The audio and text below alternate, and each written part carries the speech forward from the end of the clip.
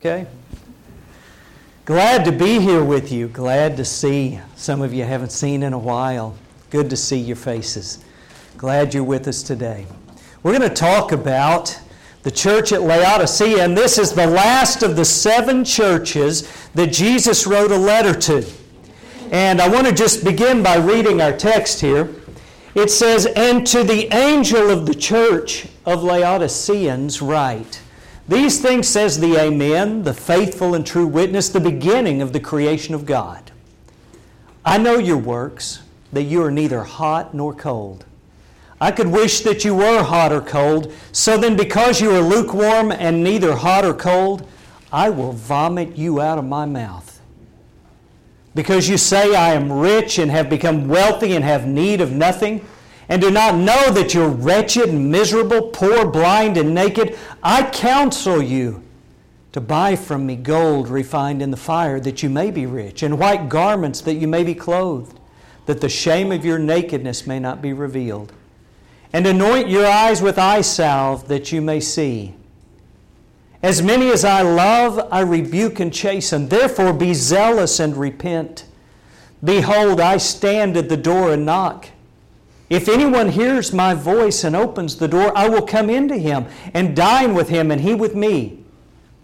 To him who overcomes, I will grant to sit with me on my throne, as I also overcame and sat down with my Father on his throne. He who has an ear, let him hear what the Spirit says to the churches."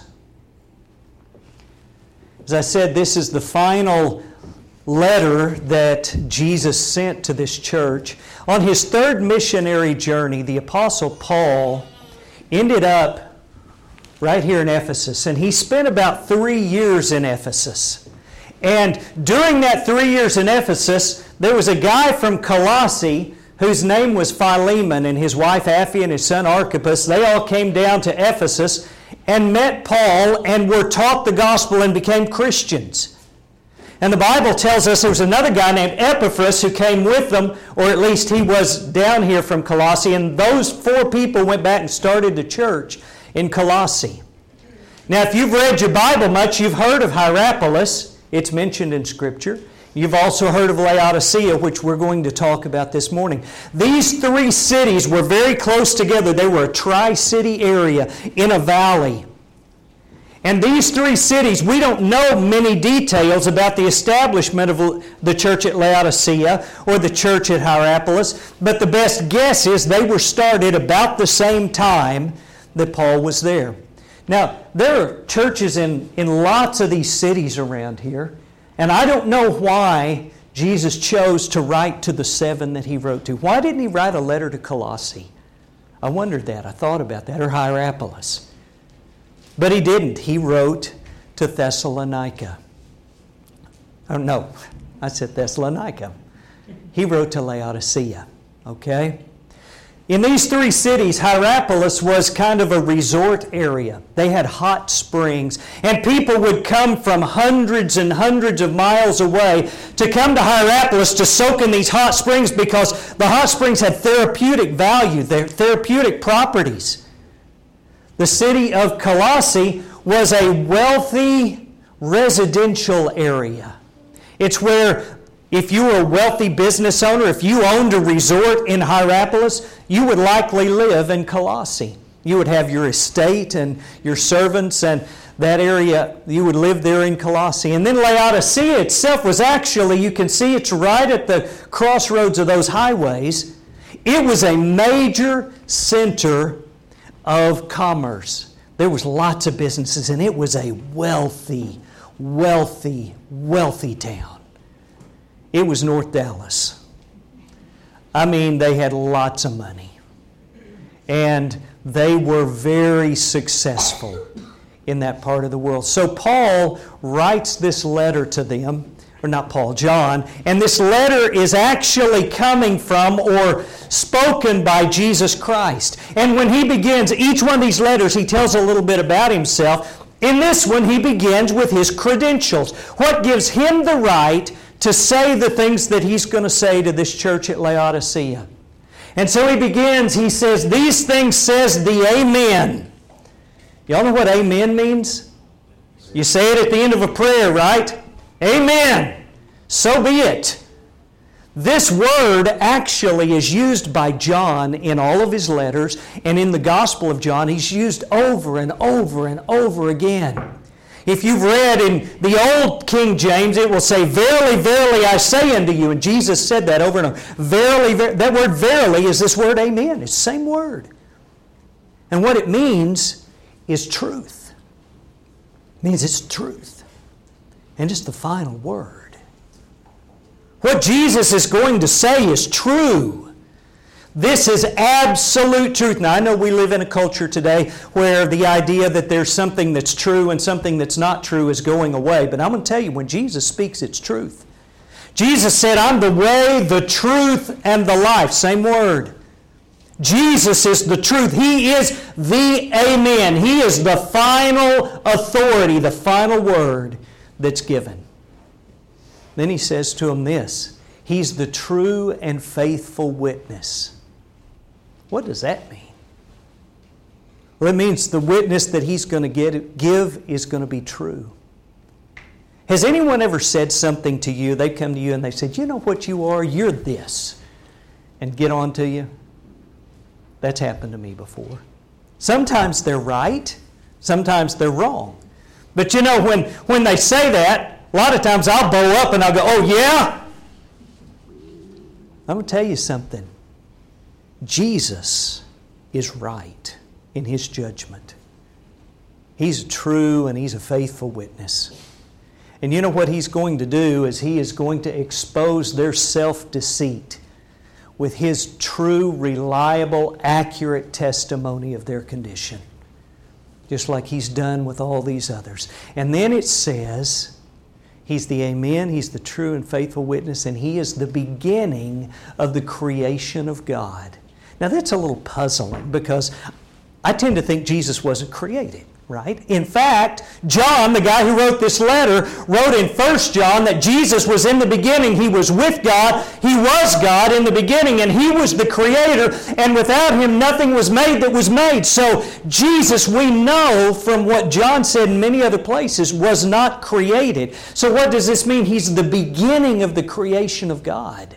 That's a puzzling way to say that. Well, in the Greek, just like in English, words have different meanings.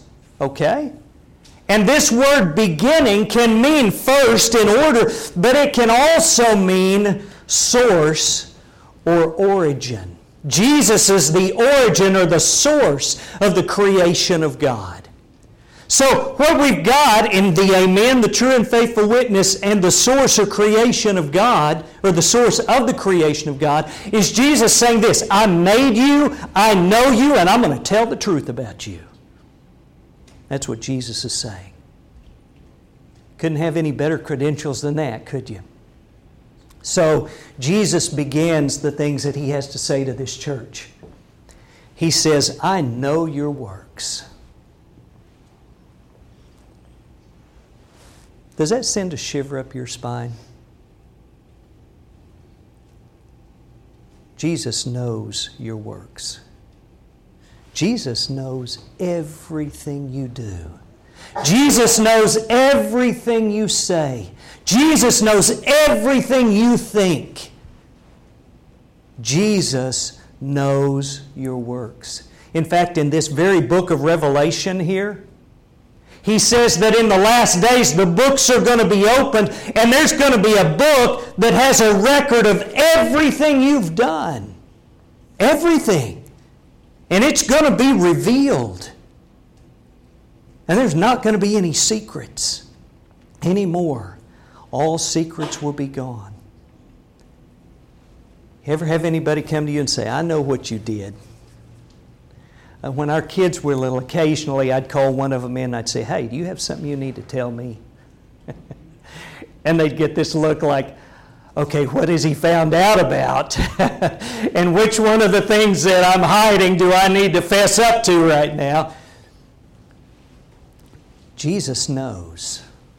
He knows everything. You might say, "Well, I mean, I've got my flaws and my faults, and I know I'm not perfect, and I know Jesus knows that, but He knows that about me. Surely He loves me, and surely He's going to have good things to say to me. You know what He said to these people? He said, I know your works, and you make me sick. I want to vomit when I think about you. When I look at you and think about what you've done, you make me sick. Have you ever been so nauseous that just the thought of food just made you want to throw up? We always tease Trevor because secret here about him, if you act like you're going to throw up and you make the sounds, Trevor really starts getting sick. So every once in a while, Jacob especially, will do that to Trevor. You ever felt that way? I mean, really sick and it's just nauseating when you think about something? Jesus said, when I think about you, that's what I think about. That's the way I feel. And I want you to notice, He's not saying this about Lady Gaga. He's not saying this about some anti-Christian infidel. He's saying this about a church. This is a church He's talking to when He says this. People who gather and worship and sing praises to Him and have sermons and do communion. And He says, I know you, and you make me sick. Well, that'd be a terrible, terrible thing to happen for Jesus to say, wouldn't it? Why would He say that? He says, here's what I know about you. You're not hot. Now, He goes and uses this analogy that's going to be really clear to them because Hierapolis had the hot springs, right? And hot springs, they're good for cleansing, they're good for healing. Hot water is used for very valuable, useful purposes. He says, you're not hot like that. You're not useful. He says, you're not cold. You know, cold water's refreshing, isn't it? Colossae was well known for their ice-cold springs. You wanted a good cold drink of water, go to Colossae. It's refreshing. You ever had a day when you were just parched and hot and you get you a good cold glass of water? There's value in that, isn't there? Great value in that. He says, that's not you. You know what you are? You're lukewarm. Laodicea had bad water. Laodicea didn't have any springs in Laodicea. Actually, they had a viaduct that piped their water in over several miles. And by the time it got to the city, it was lukewarm and it had sediment and crud in it. And a lot of times it made people sick. You know, when we travel to Nigeria, you know, the one thing they always tell us right up front is don't drink the water. Why? Because it'll make you sick. It'll give you Montezuma's revenge, and you don't want that, okay? He says, you're just like that nasty water. You're like that terrible, lukewarm, just yuck. And it makes me sick. He says, you are lukewarm. You know, cold refreshes, hot purifies. We need both of those in the church. You need someone in the church who has the courage to stand up to you when you're wrong and to purify you. You need that. I'll never forget when I was a young preacher, Jay Henderson, many of you know Jay. He lives out in West Texas. He called me on the phone. He said, Michael, I need you to come out here and visit with me. I said, uh-oh. Okay. And so I went out there, and Jay took me into his office, and you know the old, if Muhammad won't come to the mountain will come to Muhammad. We had that moment. And Jay did some character correction with me. He confronted me about stuff. And you know what? I needed that. And I've appreciated him so much since then. I needed correction. There are some people in the church that are good at that. They're just good at talking to you and saying, brother, you're messing up.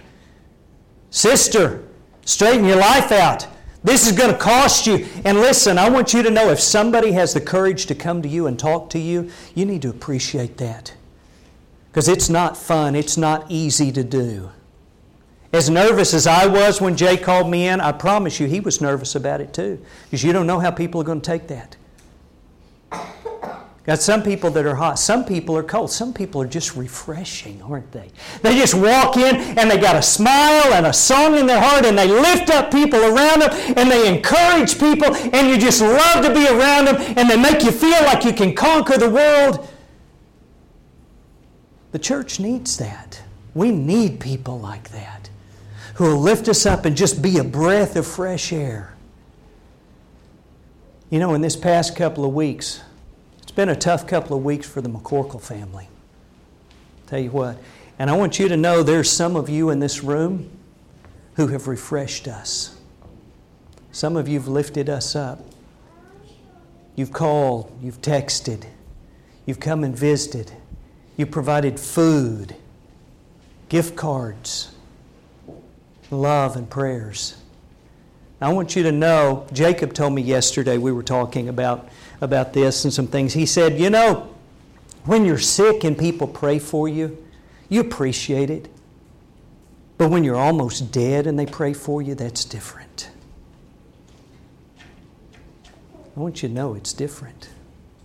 And I want you to know it has refreshed and lifted us up when you've reached out and you've shown your care and concern for us. But Jesus told these people, you make me sick because you're lukewarm. What's lukewarm then?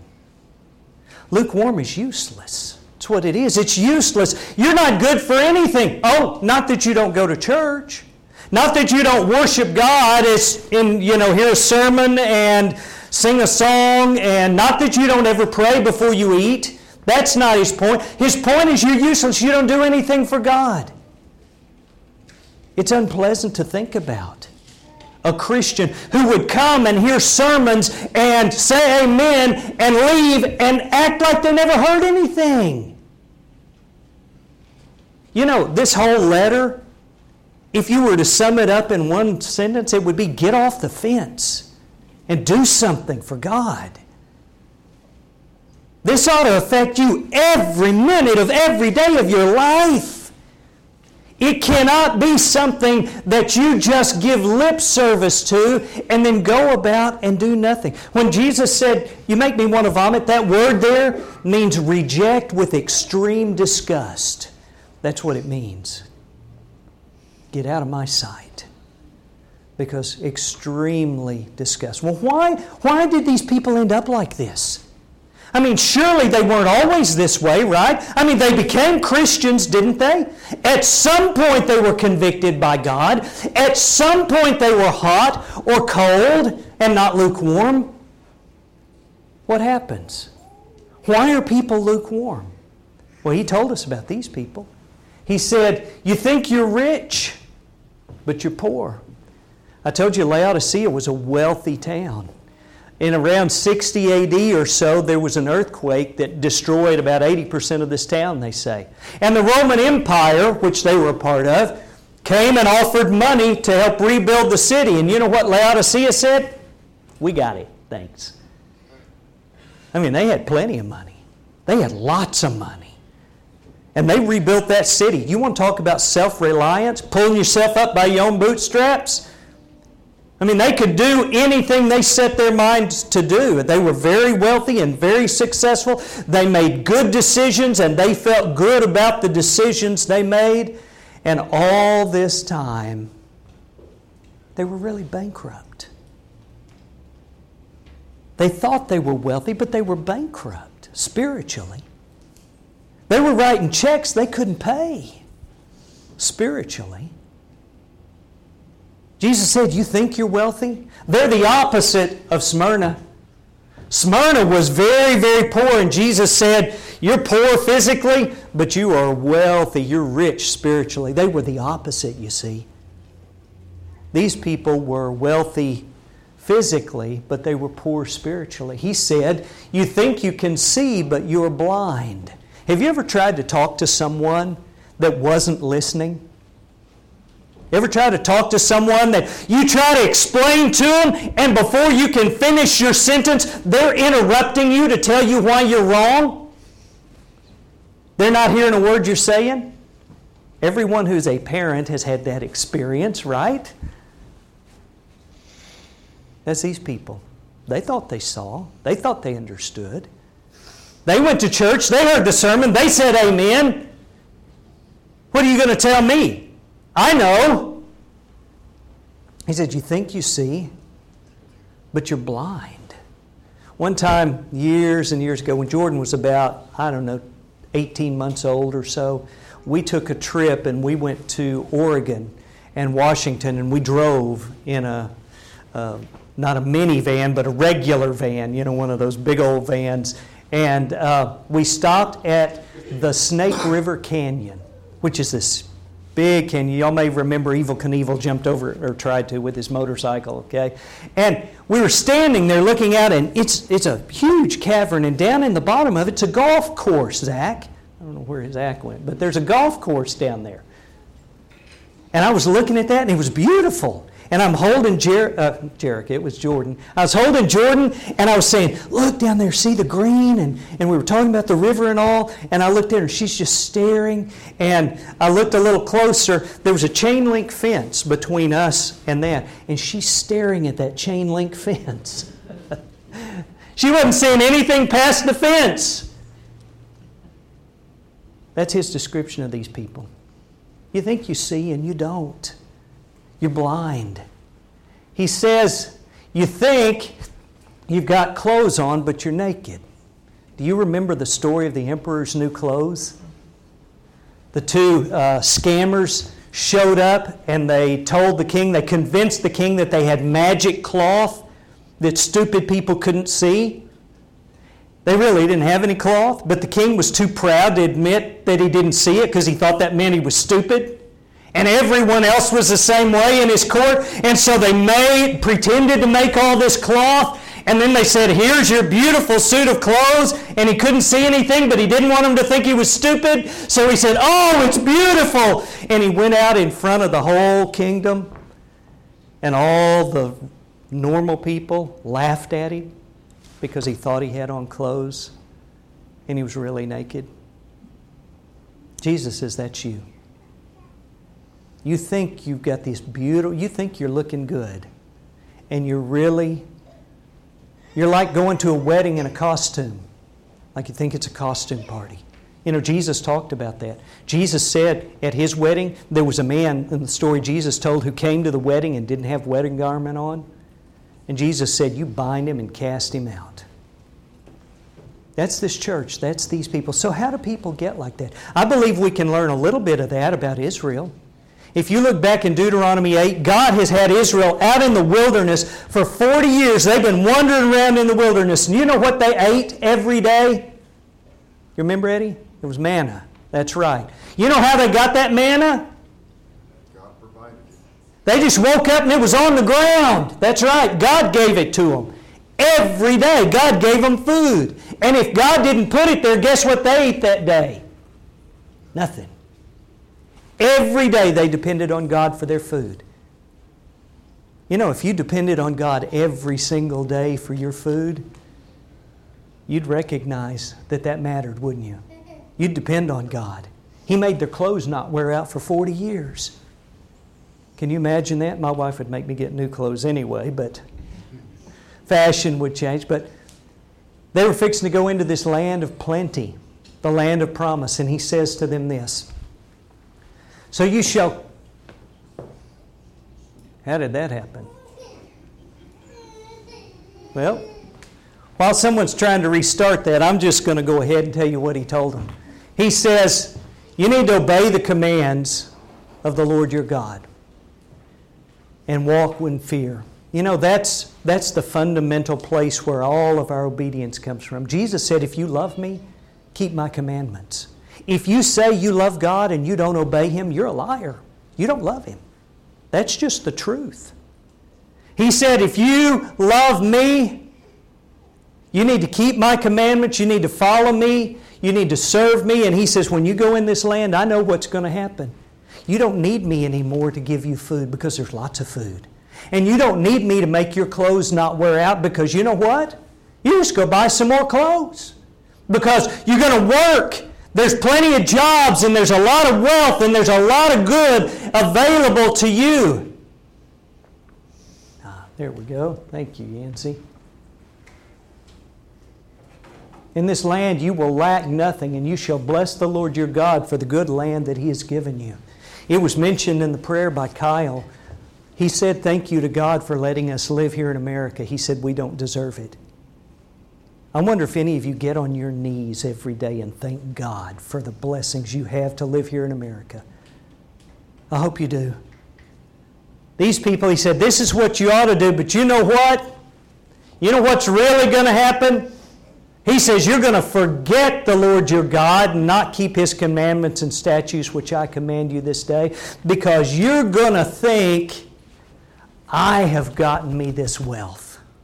I did it. I built my empire. I worked and I made good decisions and I wasn't foolish and I was diligent, and whoa, look at me, look how good I've done. And you're going to forget that it's God that gives you the power to get that wealth. It's God that takes that. And he said, when you are successful, that breeds this self-reliance. And that's the enemy of Christianity, this self-reliance. I want to tell you, in my life, I have been a person that always, most of the time, tried to do my best. And I've been fairly successful at the things I've done. And I've been the one that a lot of people came to for counseling.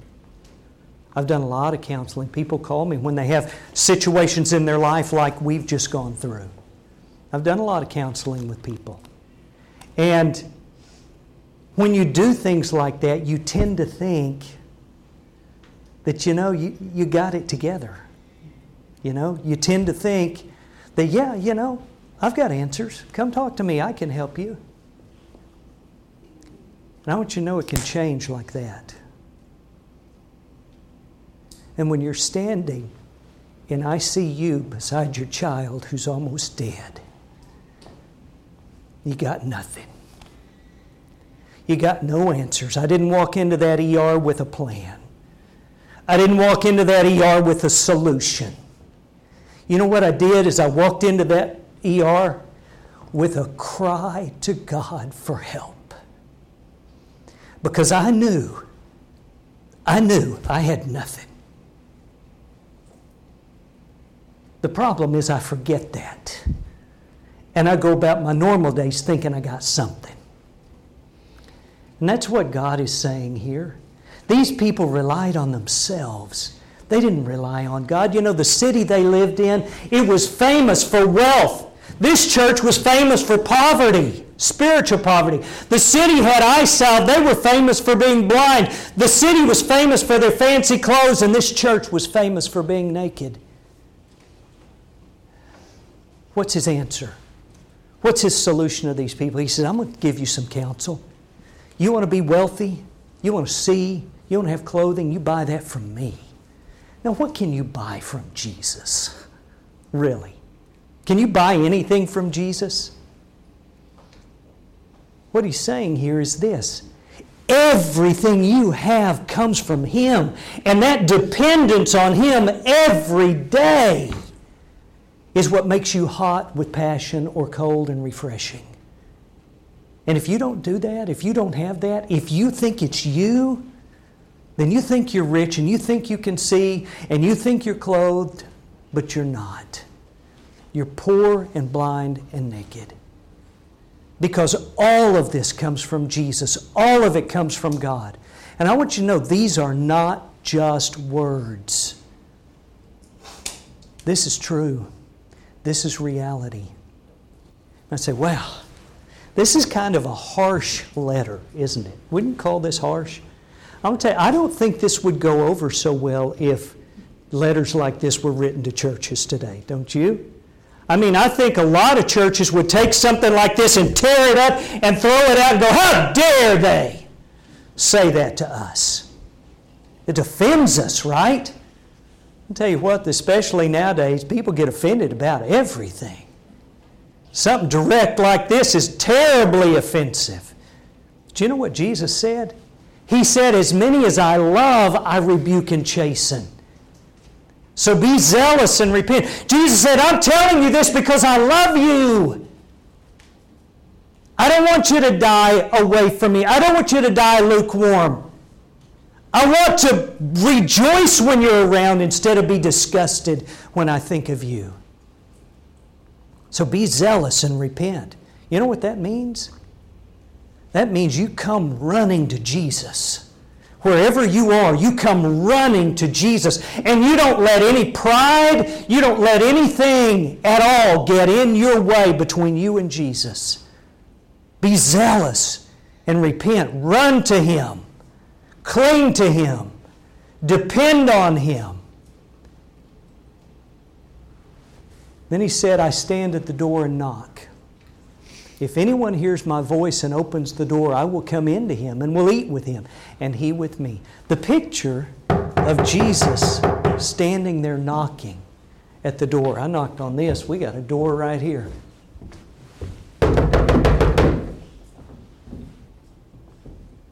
Whose church is it? Well, it's Jesus' church, right? He's got the right to kick in the door. It's His place. He's not doing that. He's not kicking it in, He's knocking. He draws the picture of this wealthy, successful church who don't need Jesus. And He says, I'm standing there knocking. Just open the door. You see, God's never forced Himself on people. He didn't force Himself on Adam and Eve. He gave them a choice. He offered them life, and they chose death and sin. This church of God's people here had come to Jesus at some point. They'd opened their hearts, they'd welcomed Him in, and then they got self-sufficient and, okay, I can take it from here, Lord, thanks. And they sent Him on His way. And He says, I'm knocking. I want to come in. Let's have a feast. He says, I'll come in and I'll feast with you if you'll open the door and let me in. You're not that smart that you don't need Jesus. You're not that capable that you don't need Him. You're not that clever. You need Jesus. And I need Jesus. And you need to get off the fence. You need to get in the game. You need to open the doors and let Him come and live with you and be with you. And I'm not saying this because I think you're not. I don't know. I don't know your heart. But Jesus does. And He knows whether you're keeping Him outside or whether you've brought Him in. And if you've got Him in, hold on to Him and keep Him close. And if you've got Him outside, get off the fence and get in there. Get hot or cold. And get serious about your service to Him. Be zealous and repent. So in closing, I ask you, are you more interested in activities than you are in the church? You're more interested in your job than you are in God? More interested in your education than you are in Jesus? Are you more interested in your family or your children than you are being a child of God? Are you more interested in your pets or your pet projects or your pet causes than you are in God? Are you more interested in your life, or are you more interested in putting your life in the hands of Jesus? That's where we are. That's where God's people are. And that's what He calls them to. Be zealous and repent. It needs to be the most important thing in the world to you to put your life in the hands of Jesus. That's more important than saving your physical life. Put your hand in the hand of the one who stilled the waters. Put your life in the hands of Jesus and welcome Him in.